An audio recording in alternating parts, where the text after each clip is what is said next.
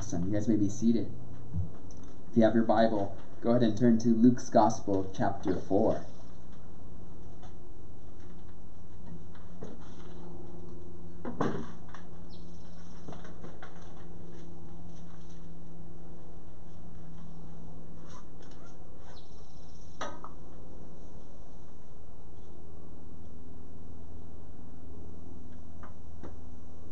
I'm going to start today by just reading the first 13 verses of Luke chapter 4. It says, "Then Jesus, being filled with the Holy Spirit, returned from the Jordan and was led by the Spirit into the wilderness, being tempted for 40 days by the devil.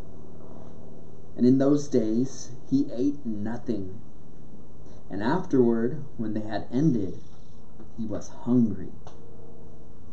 And the devil said to him, 'If you are the Son of God, command this stone to become bread.' But Jesus answered him, saying, 'It is written, man shall not live by bread alone, but by every word of God.' Then the devil, taking him up on a high mountain, showed him all the kingdoms of the world in a moment of time. And the devil said to him, 'All this authority I will give you, and their glory, for this has been delivered to me, and I give it to whomever I wish. Therefore, if you will worship before me, all will be yours.' And Jesus answered and said to him, 'Get behind me, Satan, for it is written, you shall worship the Lord your God, and him only you shall serve.' Then he brought him to Jerusalem, set him on the pinnacle of the temple, and said to him, 'If you are the Son of God, throw yourself down from here. For it is written, he shall give his angels charge over you to keep you, and in their hands they shall bear you up, lest you dash your foot against a stone.' And Jesus answered and said to him, 'It has been said, you shall not tempt the Lord your God.' Now when the devil had ended every temptation, he departed from him until an opportune time." This morning's text is a very famous portion of Scripture, and one that I'm excited to dive into and break down. Dealing with temptation. That's the title of my study today. All of us are going to deal with temptation. Even Jesus dealt with temptation. And there's going to be times in our life, many times in our life, that we fail when coming across temptation. Something to understand about temptation is when we are being lured away from what God has commanded of us. When we are being lured away from God himself. The temptation itself is not sin. However, when we partake, when we disobey, we commit sin. So today, perhaps we wonder, how do we fight temptation? What do we do?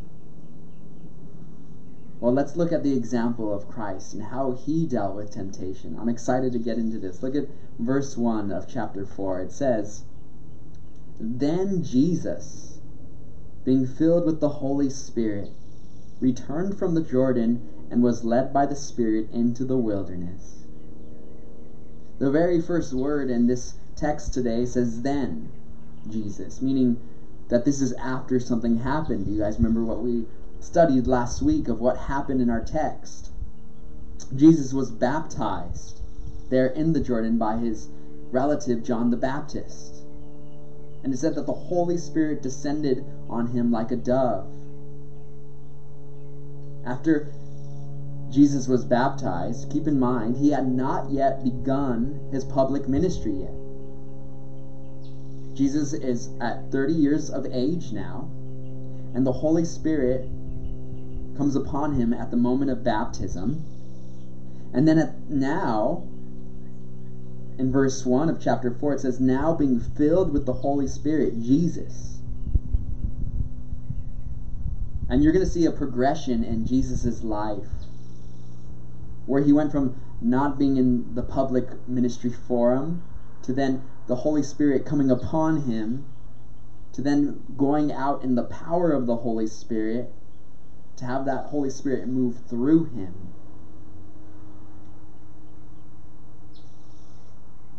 Perhaps someone this morning can tell me what that experience is that we call it when the Holy Spirit moves through you. What was that? The upon experience. Correct. The third position of the Holy Spirit in a believer's life is the upon experience, where the Holy Spirit moves through you. The first two being the with experience, where the Holy Spirit comes alongside you to convict you of sin. And then at the moment of conversion, the Holy Spirit enters you.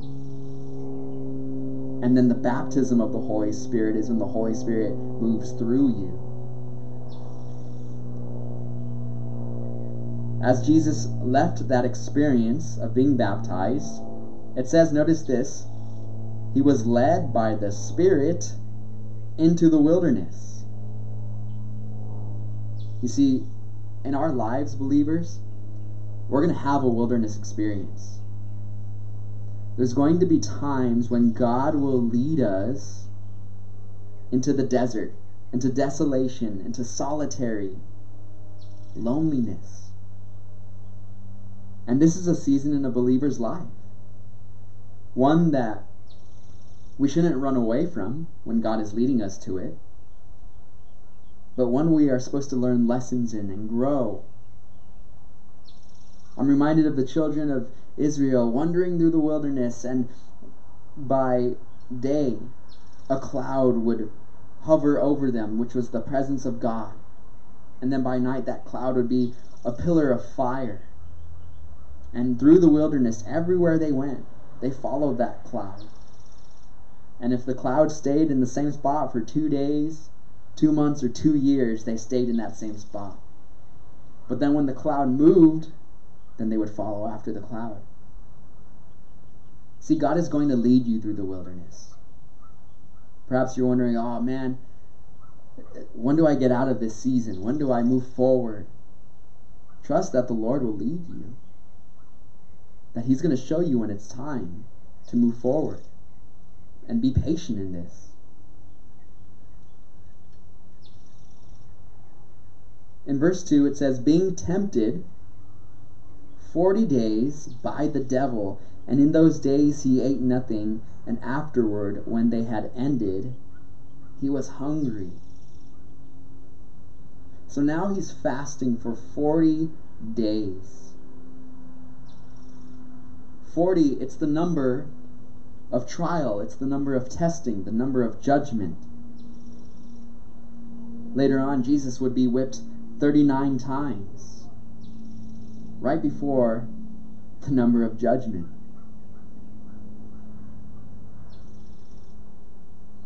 Throughout the Bible, you are going to see examples of men fasting for 40 days like Moses. Now, I'm not going to challenge any of you to take a 40-day fast, because unless God called you to do that, if by some miracle you survived, it would be unwise to do that. However, Jesus commanded us to fast. Do you guys make fasting a practice in your life? Have you ever gone through seasons of fasting? It's something that we should do. Jesus taught it. There's a book written called God's Chosen Fast. I'm going to read from you guys a portion of that book that I read recently.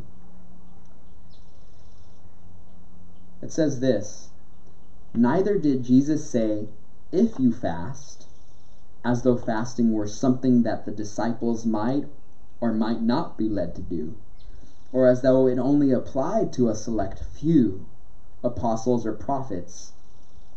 preachers, or leaders.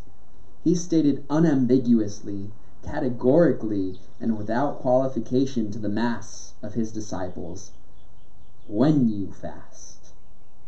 He left us in no doubt that he took it for granted that his disciples would be exercised to obey the leading of the Spirit in this, as in praying and giving when the occasion demanded it. It is significant that the Lord dealt with fasting as a spiritual exercise, distinct from praying. Though fasting and praying are often linked in Scripture, and in experience, this is not necessarily the case. We should not think of fasting as a semi-detached house, always joined to praying. On the contrary, it stands on its own grounds and may on occasion serve a spiritual purpose all its own.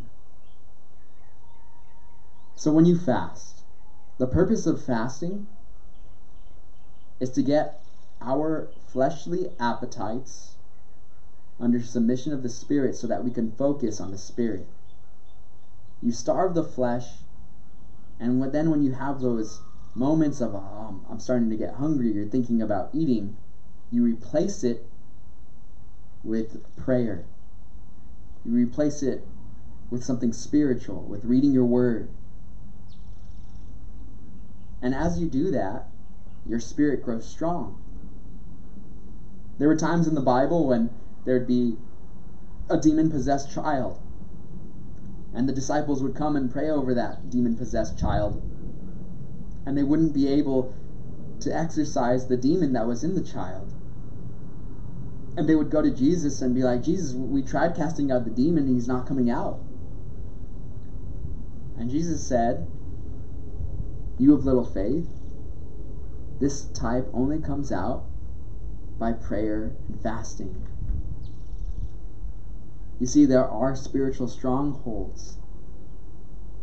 And sometimes those spiritual strongholds can be brought down by prayer and fasting.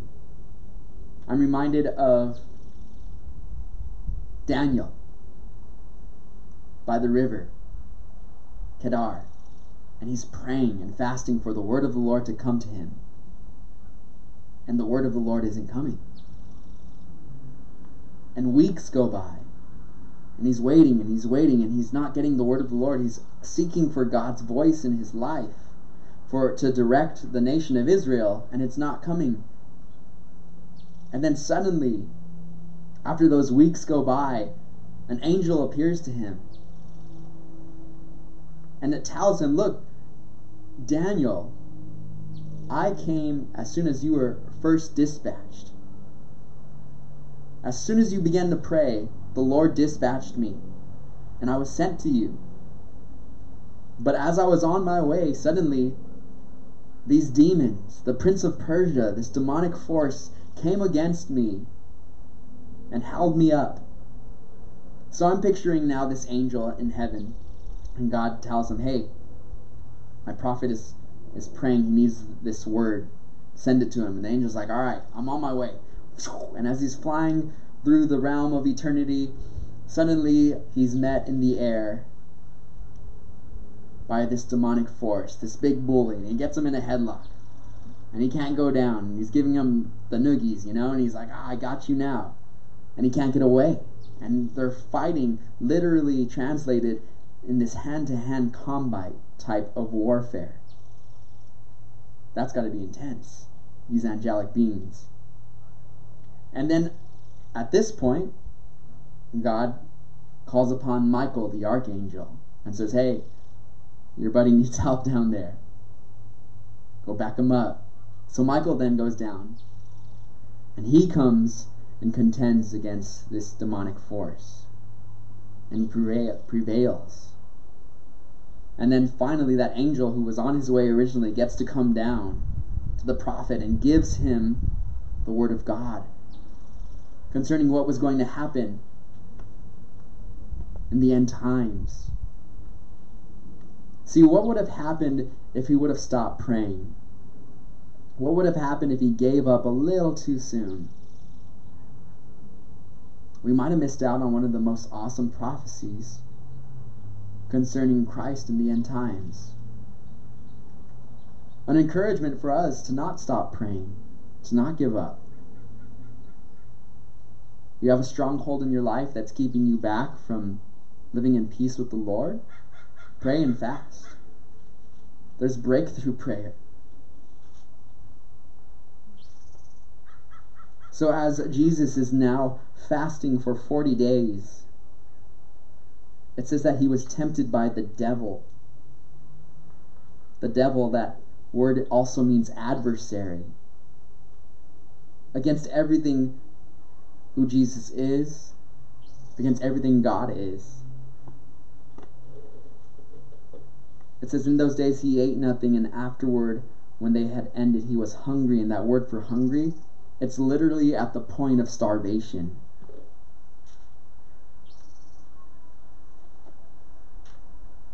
In verse 3, and the devil said to him, if you are the Son of God, command this stone to become bread.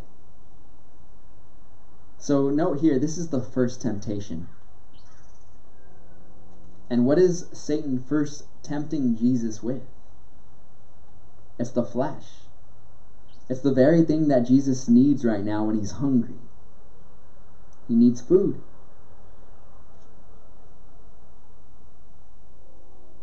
The Bible teaches us in 1 John chapter 2 verse 16, it says, for all that is in the world, the lust of the flesh, the lust of the eyes, and the pride of life, it is not of the Father, but it is of the world. Now look at this. Satan comes to Jesus and says, if you are the Son of God.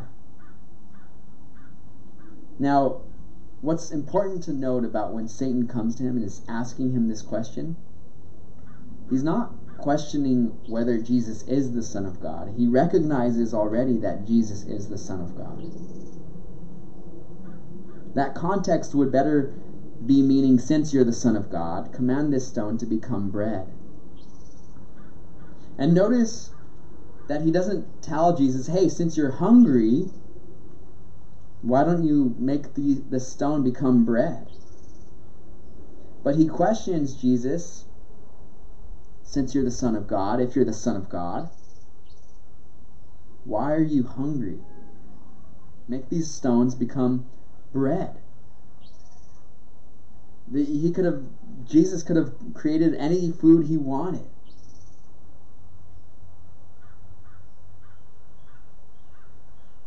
He's questioning in Jesus' life God's goodness. He's looking at Jesus and saying, Jesus, why are you hungry? You're the Son of God. Doesn't God take care of his children? Since you're the Son of God, why are you lacking in your life? Perhaps Satan has been tempting you this week to question God's goodness. Perhaps this week Satan was coming along and saying, hey, how come you don't have that relationship? Hey, how come you don't have that house? God loves you, right? How come he's not giving it to you? What about that job you've been praying about? How come God hasn't given it to you yet? That happiness. How come God doesn't give you happiness? That's what Satan's going to ask in our lives. If God is good, why doesn't he bless you? And the temptation is then to think that God is not good because we are not being blessed. In Jesus' situation, his physical needs were not being met. In verse 4, it says, but Jesus answered him, saying, it is written, man shall not live by bread alone, but by every word of God. So the first temptation is a temptation of the flesh, and this is how it is met. When you are met with the temptation of the flesh, you go to the Word of God. Jesus went to the Word of God. Jesus quoted the Old Testament 78 times, and as he's quoting it here, From the first 5 books of the Bible, he quotes those 26 times alone. And he referred to the Old Testament as the Scriptures, the Word of God, the wisdom of God. So now as Jesus is combating what Satan is tempting him with what the Word, I wanted to look at where Jesus got this word from. Where is that in the Old Testament? And if you go back into Deuteronomy chapter 8 verse 3, you don't have to turn there, I'm going to read it to you. In Deuteronomy 8 verse 3, it says, "So he humbled you, allowed you to hunger, and fed you with manna, which you did not know, nor did your fathers know, that he might make you know that man shall not live by bread alone, but man lives by every word that proceeds from the mouth of the Lord." So this was written to the Israelites by Moses. We're learning about that on Wednesday nights. And when the Israelites were in the wilderness, they were hungry, and their need for food was great. And God allowed the Israelites to be removed from Egypt where there was plenty of food. Remember, the Israelites would complain, "Oh, Moses, why did you bring us out here in the wilderness to die? We had plenty of great, good food in Egypt."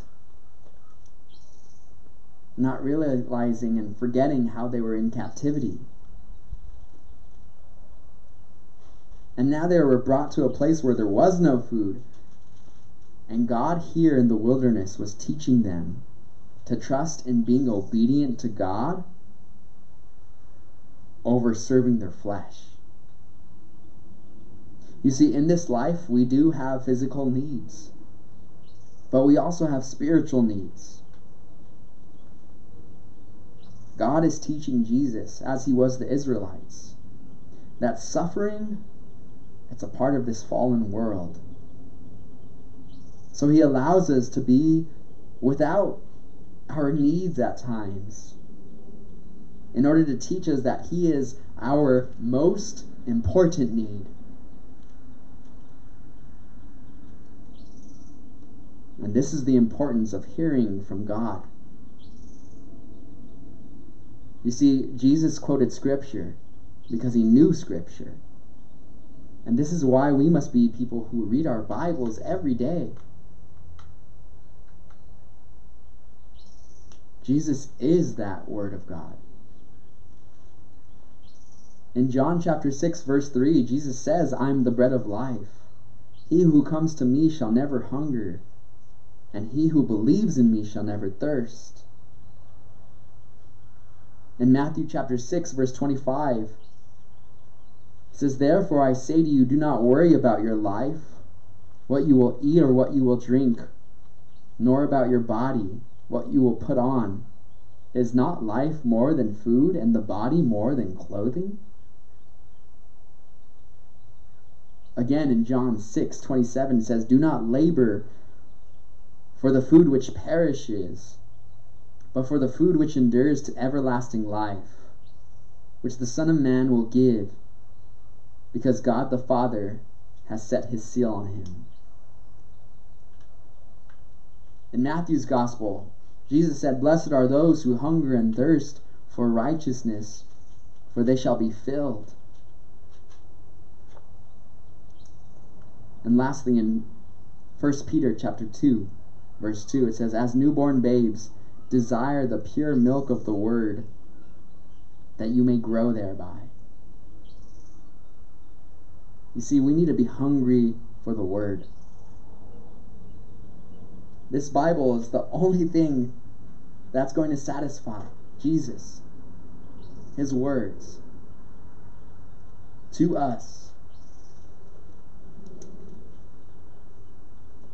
You know, so many times when we come before the Lord, we already have our fill of the world, and there's no more room for us to partake of God's word. Sometimes we have our minds so cluttered and filled with the flesh that we don't want to invite God's word into our hearts and into our minds. You see, the word of God, the Bible, it's going to keep you from sin. And vice versa, sin, it will keep you from the Word. So may we be people who are so committed to making time to read, to hear God's voice.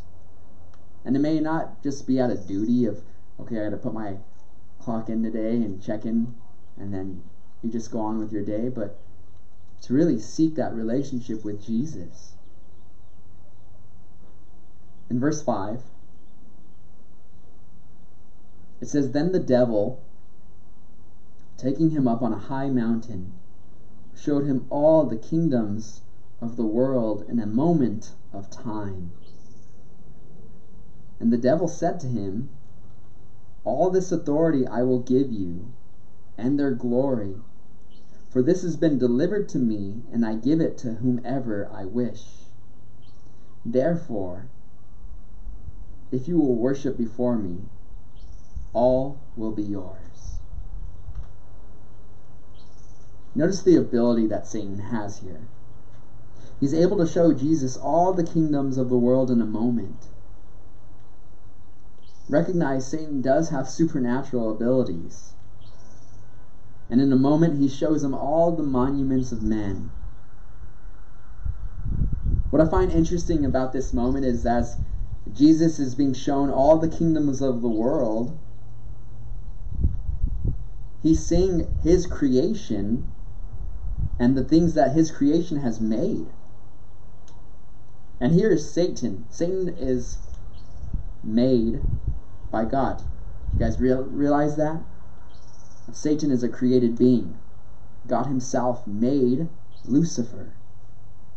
He was an angel in heaven. And Lucifer, swayed by pride, by sin, rebelled against God and said, "I'm going to ascend to the heights of God. I will sit on the Most High." The 5 I wills of Satan. As we read Scripture, we find out that Satan had some beautiful musical instruments as part of his gifts, as part of his ability. There are some scholars who believe that perhaps he was the music director in heaven, which is why our music in the world today is so powerful in the world. Just watch the Super Bowl today. You tell me. Nothing against the Super Bowl. I'm going to watch it too, but tell me the power of music. That we will stop an entire world event so we can enjoy some type of musical entertainment. And be careful, because at times, if you guys remember last year, the quality of music that comes out, it's very sinful. So we need to use wisdom on what we're allowing our eyes and our ears to absorb.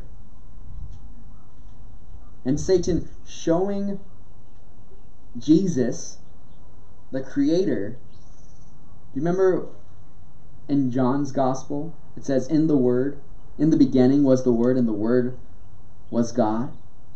And then he created all things. That Word became flesh. That's Jesus he's talking about. So Jesus is there in the beginning, creating the heavens and the earth and humanity. Even Satan, he's creating Lucifer. And now, time goes by, man is fallen, is separated from God. And here's this creature, Satan, showing him, "Look, all these kingdoms, Jesus, I will give them to you." It's also important to know, Jesus, he doesn't debate with Satan or argue the point of Satan having the authority of this world. Because Satan does have authority in this world. In Ephesians chapter 2, verse 2, it says, "You once walked according to the course of this world, according to the prince of the power of the air, the spirit who now works in the sons of disobedience." See, look at the title I just read of Satan, the prince of the power of the air. Again, in 2 Corinthians chapter 4, verses 3 and 4, it says, "To those who are perishing, whose minds the God of this age has blinded, who do not believe." His title there is the God of this age. In John chapter 14, verse 30, it says, "For the ruler of this world is coming, and he has nothing in me," said Jesus. And again in John 12:31, Jesus says, "Now is the judgment of this world. Now the ruler of this world will be cast out." So Satan has his time as king of this world. When Adam and Eve sinned in the garden, Satan was given reign in the world to infect us with sin, resulting in a fallen humanity. And because of this, Satan, now that he's been given that authority, he can give authority to people. The powers that be in our world that exist today may very well have been given authority from Satan. Now, the deal that Satan is making with Jesus, he says, "I will give you all these nations of the world that you see, if you let me be your God, if you let me be your idol." See, Jesus' mission was to redeem a lost world. And Satan is saying, "Look, this is the lost world. I will give it all to you. The people who you are coming to save, I'll give them to you, Jesus. All you have to do is bow down and worship me." You see, in that temptation, perhaps Jesus could see ruling over the world, taking the power of the world, the fame, the luxury,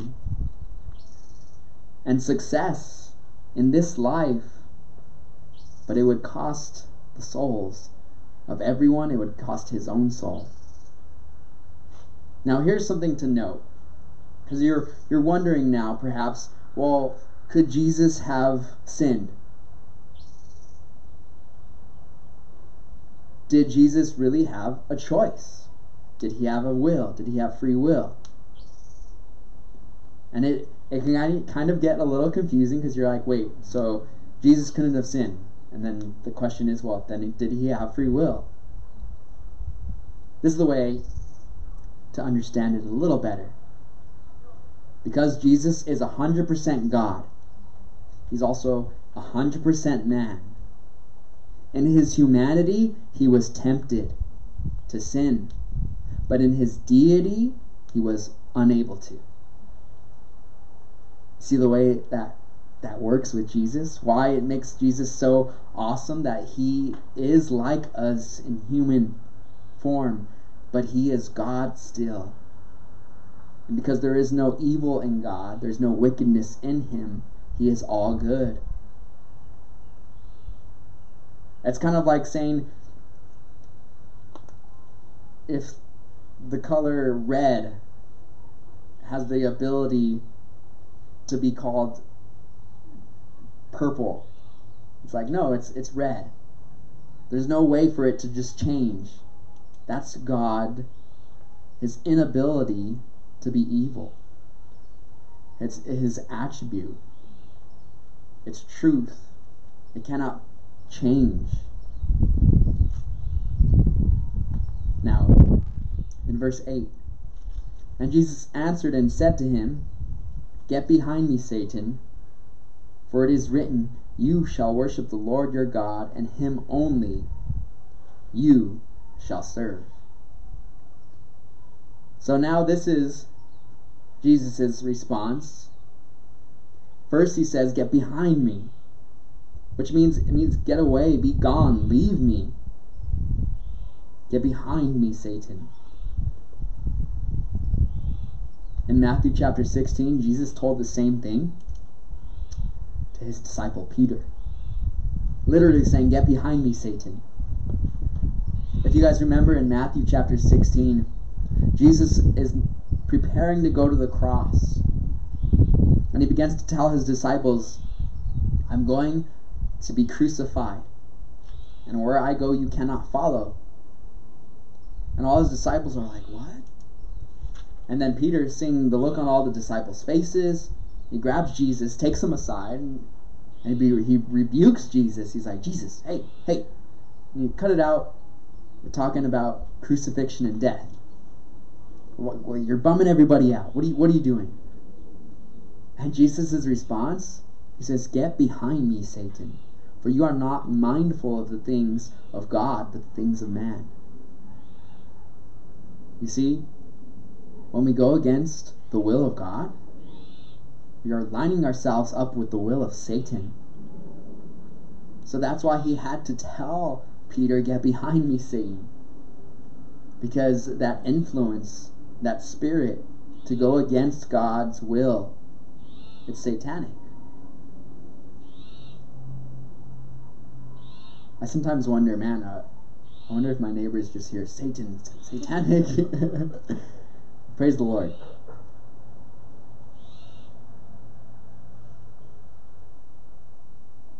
Now, Jesus said, it is written. Again, pointing to the Word of God. Jesus bringing up the Word when it came to temptation. And I'm reminded what a standard the Word of God has given us to follow after. You see, in our lives, we're going to come across people who have all types of different standards when it comes to morality. And I have to ask them, where did they get those morals? Where do morals come from? Now, atheists will say, perhaps, that morals have developed over time as men have and women have grown and developed societies, and at that point, man has created the standards of morality. And if doing so, that means that man can change their standards of morality. But if there is truth, we have to ask, if there is absolute truth, who created it? So I would say that whoever created truth would be able to have the standard of what truth is, what is morality. So because of this, because we know that God created the world, that he created our Bibles, he created truth, we know that he has the authority on what is truth, what is right, what is wrong. Again, Jesus, he said, you shall worship the Lord your God, and him only you shall serve. And he takes that again from Exodus 23 and Deuteronomy 6, right from the Ten Commandments. You see, we are only to have one God. No idols in our life. We're created to worship. It's in our nature to worship. In Revelation chapter 4, verse 11, it says, thou art worthy, O Lord, to receive glory and honor and power. For thou hast created all things, and for thy pleasure they are and were created.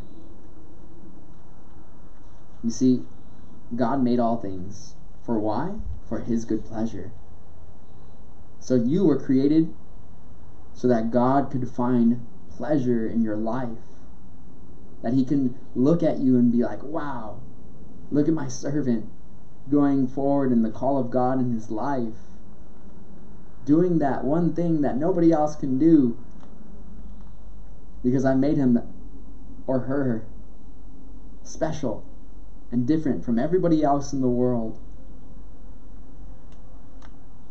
So when we try to go against the will of God and do what we want to do, we're going against the very reason why we were created.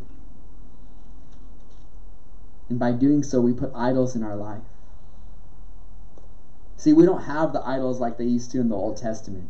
We don't have the statues that we go on Sundays and lay sacrifices for, or something in the closet that we go to and put incense around and worship it. No, our idols can be I'll just say it. I know it's Super Bowl Sunday. It could be sports. It could be music. It could be celebrities. It could be success. It could be a job. It could be a person. It could be even your family at times. It could even be ministry. So we need to be careful not to let anything get in the way of God. Whenever something gets in the way of God, we are now worshiping that thing rather than God. We make ourselves less than that thing of whatever it is. Success. This past Wednesday, we were studying about idolatry. And it was in Isaiah when he refers to the man who he chops down a tree and he takes the wood from that tree and then he makes some carne asada with it. And he's like, yeah, he makes the fire and he's like, this carne asada is so good and I'm so thankful for the wood. And then he takes the same wood and he makes a sculpture out of it. A little idol. And he's warming himself by the fire and he's like, oh, this fire feels so warm from the wood that I chopped up. And then he goes to his little idol that he carved out and he says, all right, idol, be my God and save me from all my troubles in life. And the prophet sees this and he's like, what is going on? The same piece of wood that you just burned, you're praying to it. How does that make sense? And this is what we do in our lives when we have idols, when we worship the creatures rather than the Creator. When we worship the gift rather than the gift giver. When we worship the blessings in our life rather than the blesser. We need to have our eyes fully committed to Jesus as our Lord. Look at verse 9. Then he brought him to Jerusalem, set him on the pinnacle of the temple, and said to him, if you are the Son of God, throw yourself down from here. So now Jesus is brought to the place of worship, where they would worship the Lord. Put on the pinnacle of the temple, which on certain parts of the temple, it was quite a drop from the bottom, the base, because Jerusalem is on a hill. There was these little cliffs that would be on the side of the temple. And the building, notice, doesn't keep Satan out of it. Sometimes we think of the church building as like, oh, this is the place. You know, Satan can't come in here. We're safe. We've got our holy water and our cross ready to go to keep out the demons. But notice this, Satan can enter the church. There were times in the Gospels where Jesus would cast out demons there in the temple from people. So we need to be careful. If Satan can't attack the church from the outside, he goes from within. So we need to even be careful in our own hearts and minds not to let Satan use us as his instrument. And he tells him, he tempts him, he says, throw yourself down from here. In verse 10, for it is written, he shall give his angels charge over you to keep you. And in their hands they shall bear you up, lest you dash your foot against a stone. So he's saying, look, since you're God's son, he's going to take care of you no matter what. You can jump from this temple and the angels, they're going to come down, they're going to sweep you up, and people will be like, wow, look at how awesome this guy really is, the Savior of the world. Jesus is the Messiah. And God is going to take care of you no matter what. Because, how can a loving God allow harm in a person's life? How can a loving God allow you, the Son of God, to be harmed? How can a loving God send anyone to hell?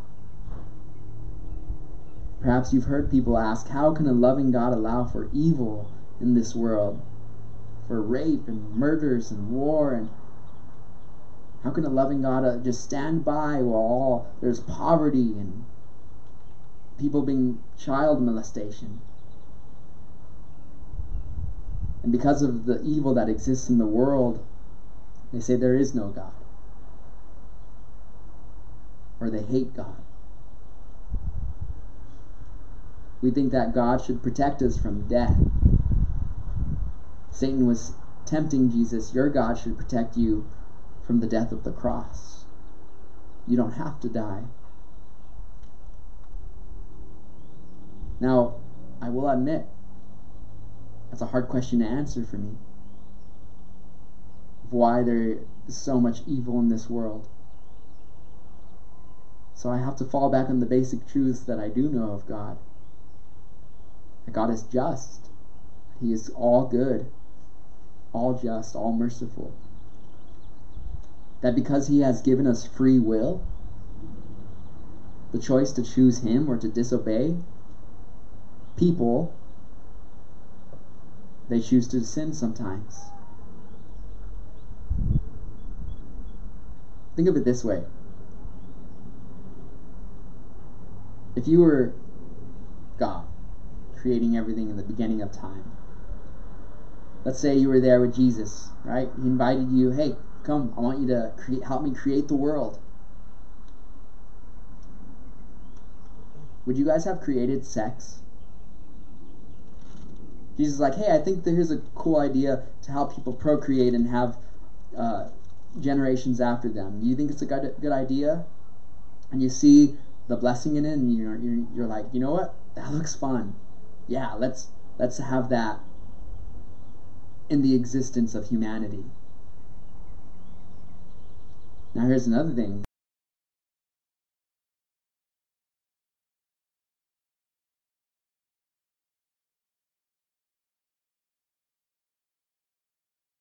We should give people the ability to choose. So now you've created two things: sexual intercourse and free will. And because those two things exist, in the marriage bed, it's undefiled.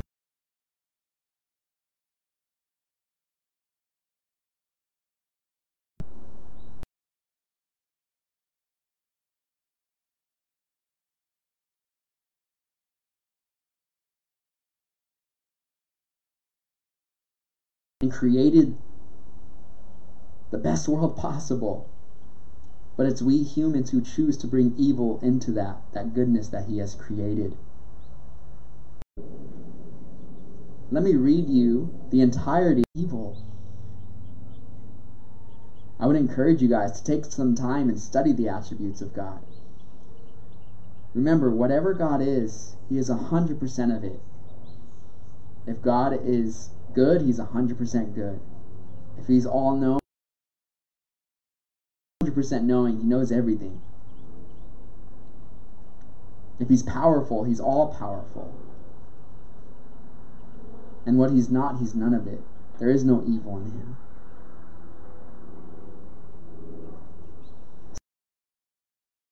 Lord your God. More recently, I was watching this movie where this guy, and it really portrayed Christianity in a bad light.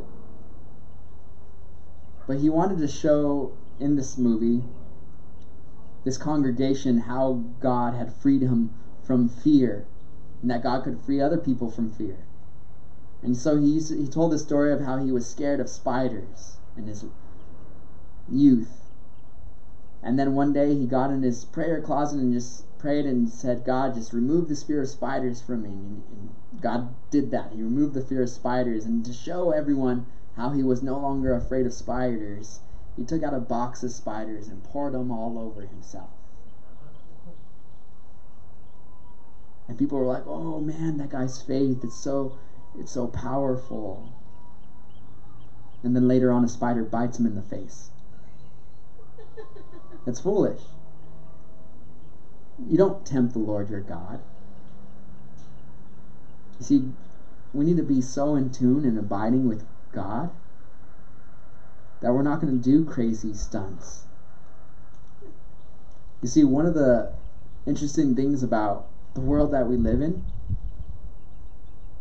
is that pain causes us to realize, suffering causes us to realize that there's something wrong in our world.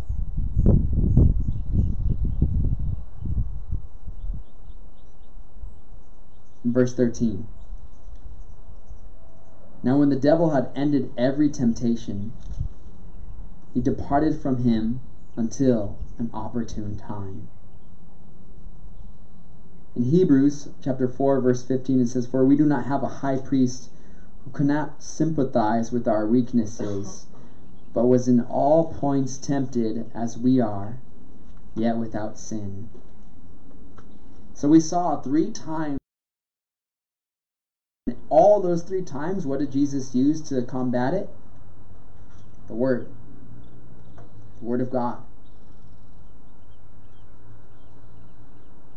So if Jesus is using the Word of God to fight this temptation, how much more so should we human beings use the Word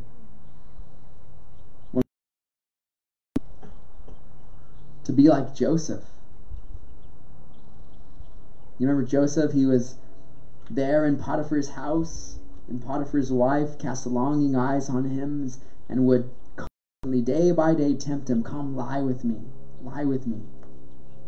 Until finally she cleared the house out, got him alone, came to him and said, "Come to bed with me."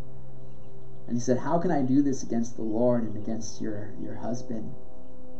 And he ran, as we should when we are faced with temptation. And he ran so fast that she grabbed the cloak of his garment, ripped it off of him as he was running out, and he ran out naked. That's the type of fleeing that we need to have in our life. Jesus said, illustratively, if our eye is causing us to sin, pluck it out. If our hand causes us to sin, cut it off. And he's not speaking literal, but he's speaking, that's the severity that we need to take temptation seriously. We need to completely abandon it. If your phone is causing you to stumble, get rid of it. Get a dumb phone.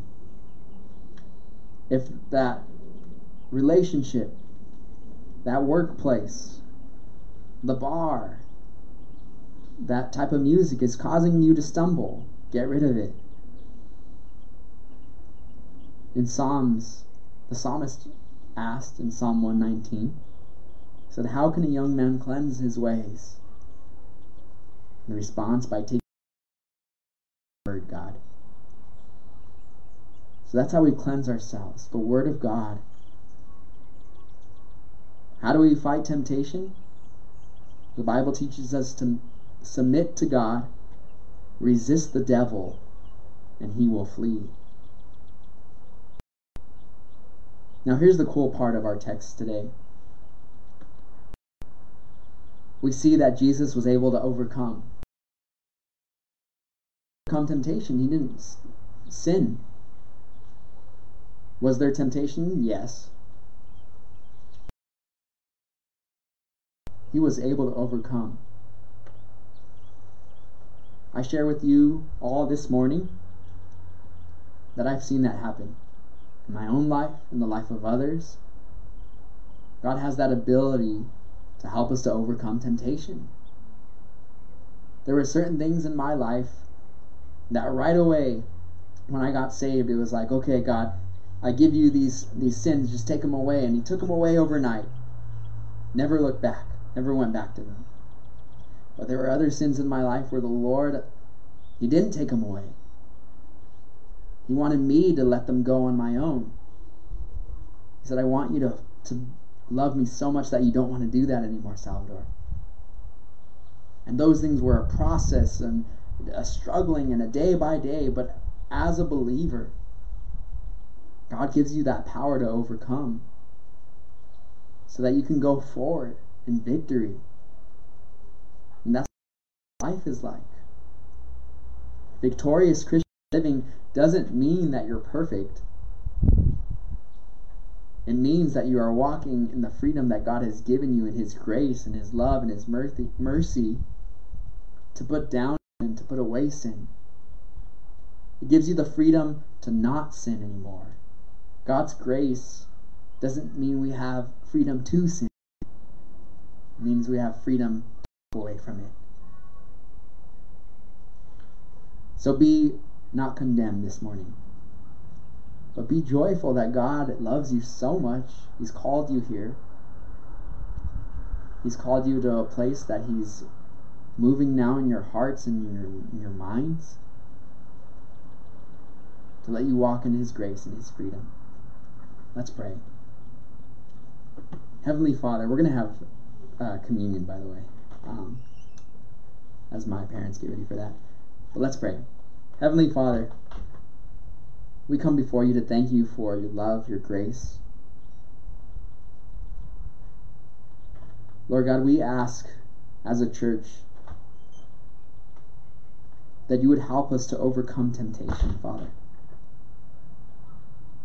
We ask as a church that your Holy Spirit would empower us to be overcomers, Lord. We thank you, Father, for Jesus being sent to this world to die on the cross for our sins. Lord God, we don't deserve it, but that's your grace. May we be open to receive it, to receive your love. I pray, Father, that if there are things in our life that are causing us to sin, temptations, Lord, if there's anyone here this morning who just needs the power of the Holy Spirit to help them to overcome temptation, just raise your hand. I'm just going to pray a prayer for us right now.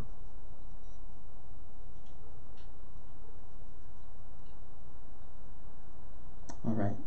Heavenly Father, for those who have risen their hand, Lord, I ask that your Holy Spirit would empower them, Father, to overcome those areas in their life where they are tempted. Give them such a conviction to be obedient to you, Lord. Give them, Father, your word, prayer, Father, worship in the Holy Spirit.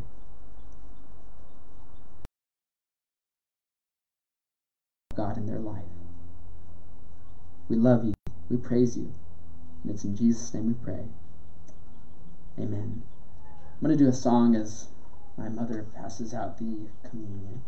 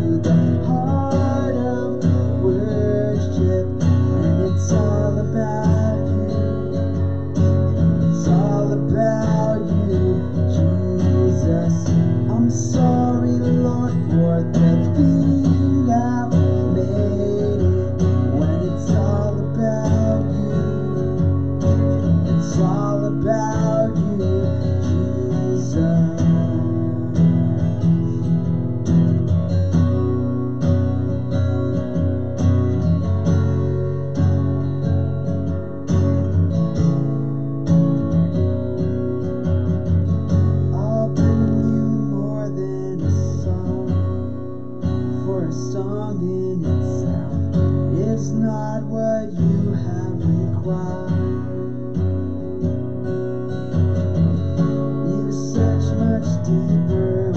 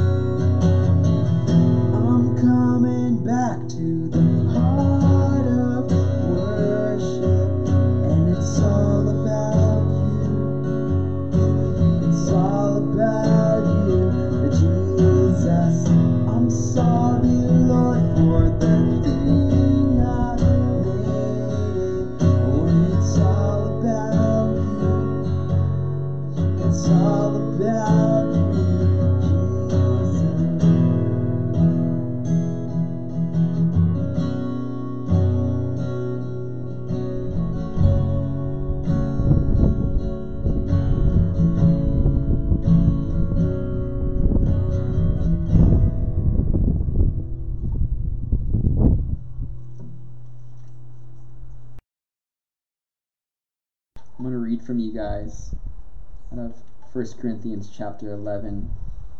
And Paul is reminding the Corinthians the meaning of communion. In 1 Corinthians 11,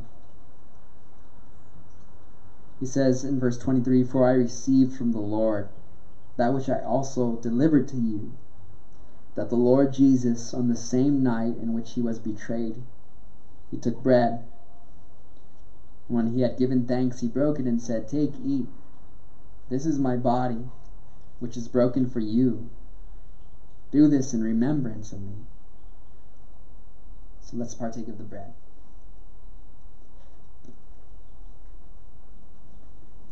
In the same manner, he also took the cup after supper, saying, "This is the cup,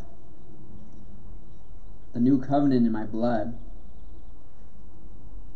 This do often as you drink it in remembrance of me."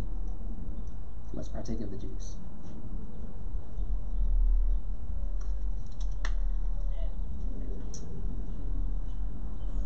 Heavenly Father, we pray for those sick among us, those battling with depression and anxiety. I pray that you heal them. We thank you that your Son has given us a new life. Lord God, just be with us, and we be hungry for you. We love you, and it's in Jesus' name we pray. Amen. Amen. A lot of changes coming up with Redeemed Fellowship as we're looking for God's leading on a place. So keep that in prayer as we just seek God's will in all of it. And feel free at any time to reach out to us, reach out to one another. Spirit this week as you walk in His grace.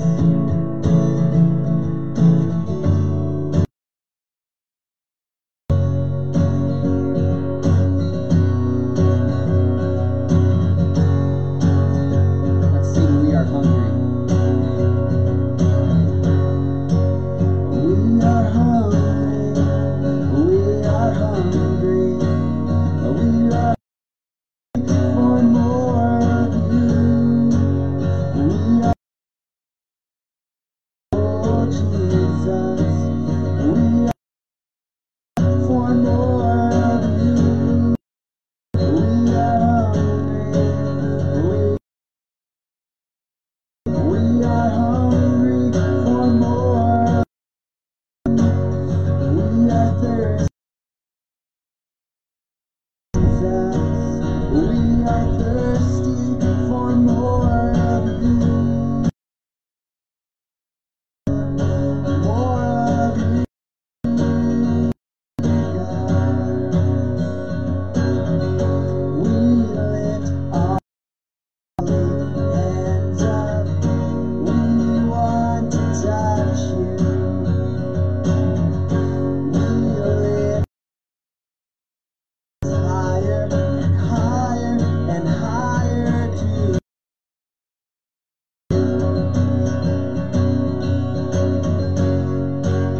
we are hungry. Of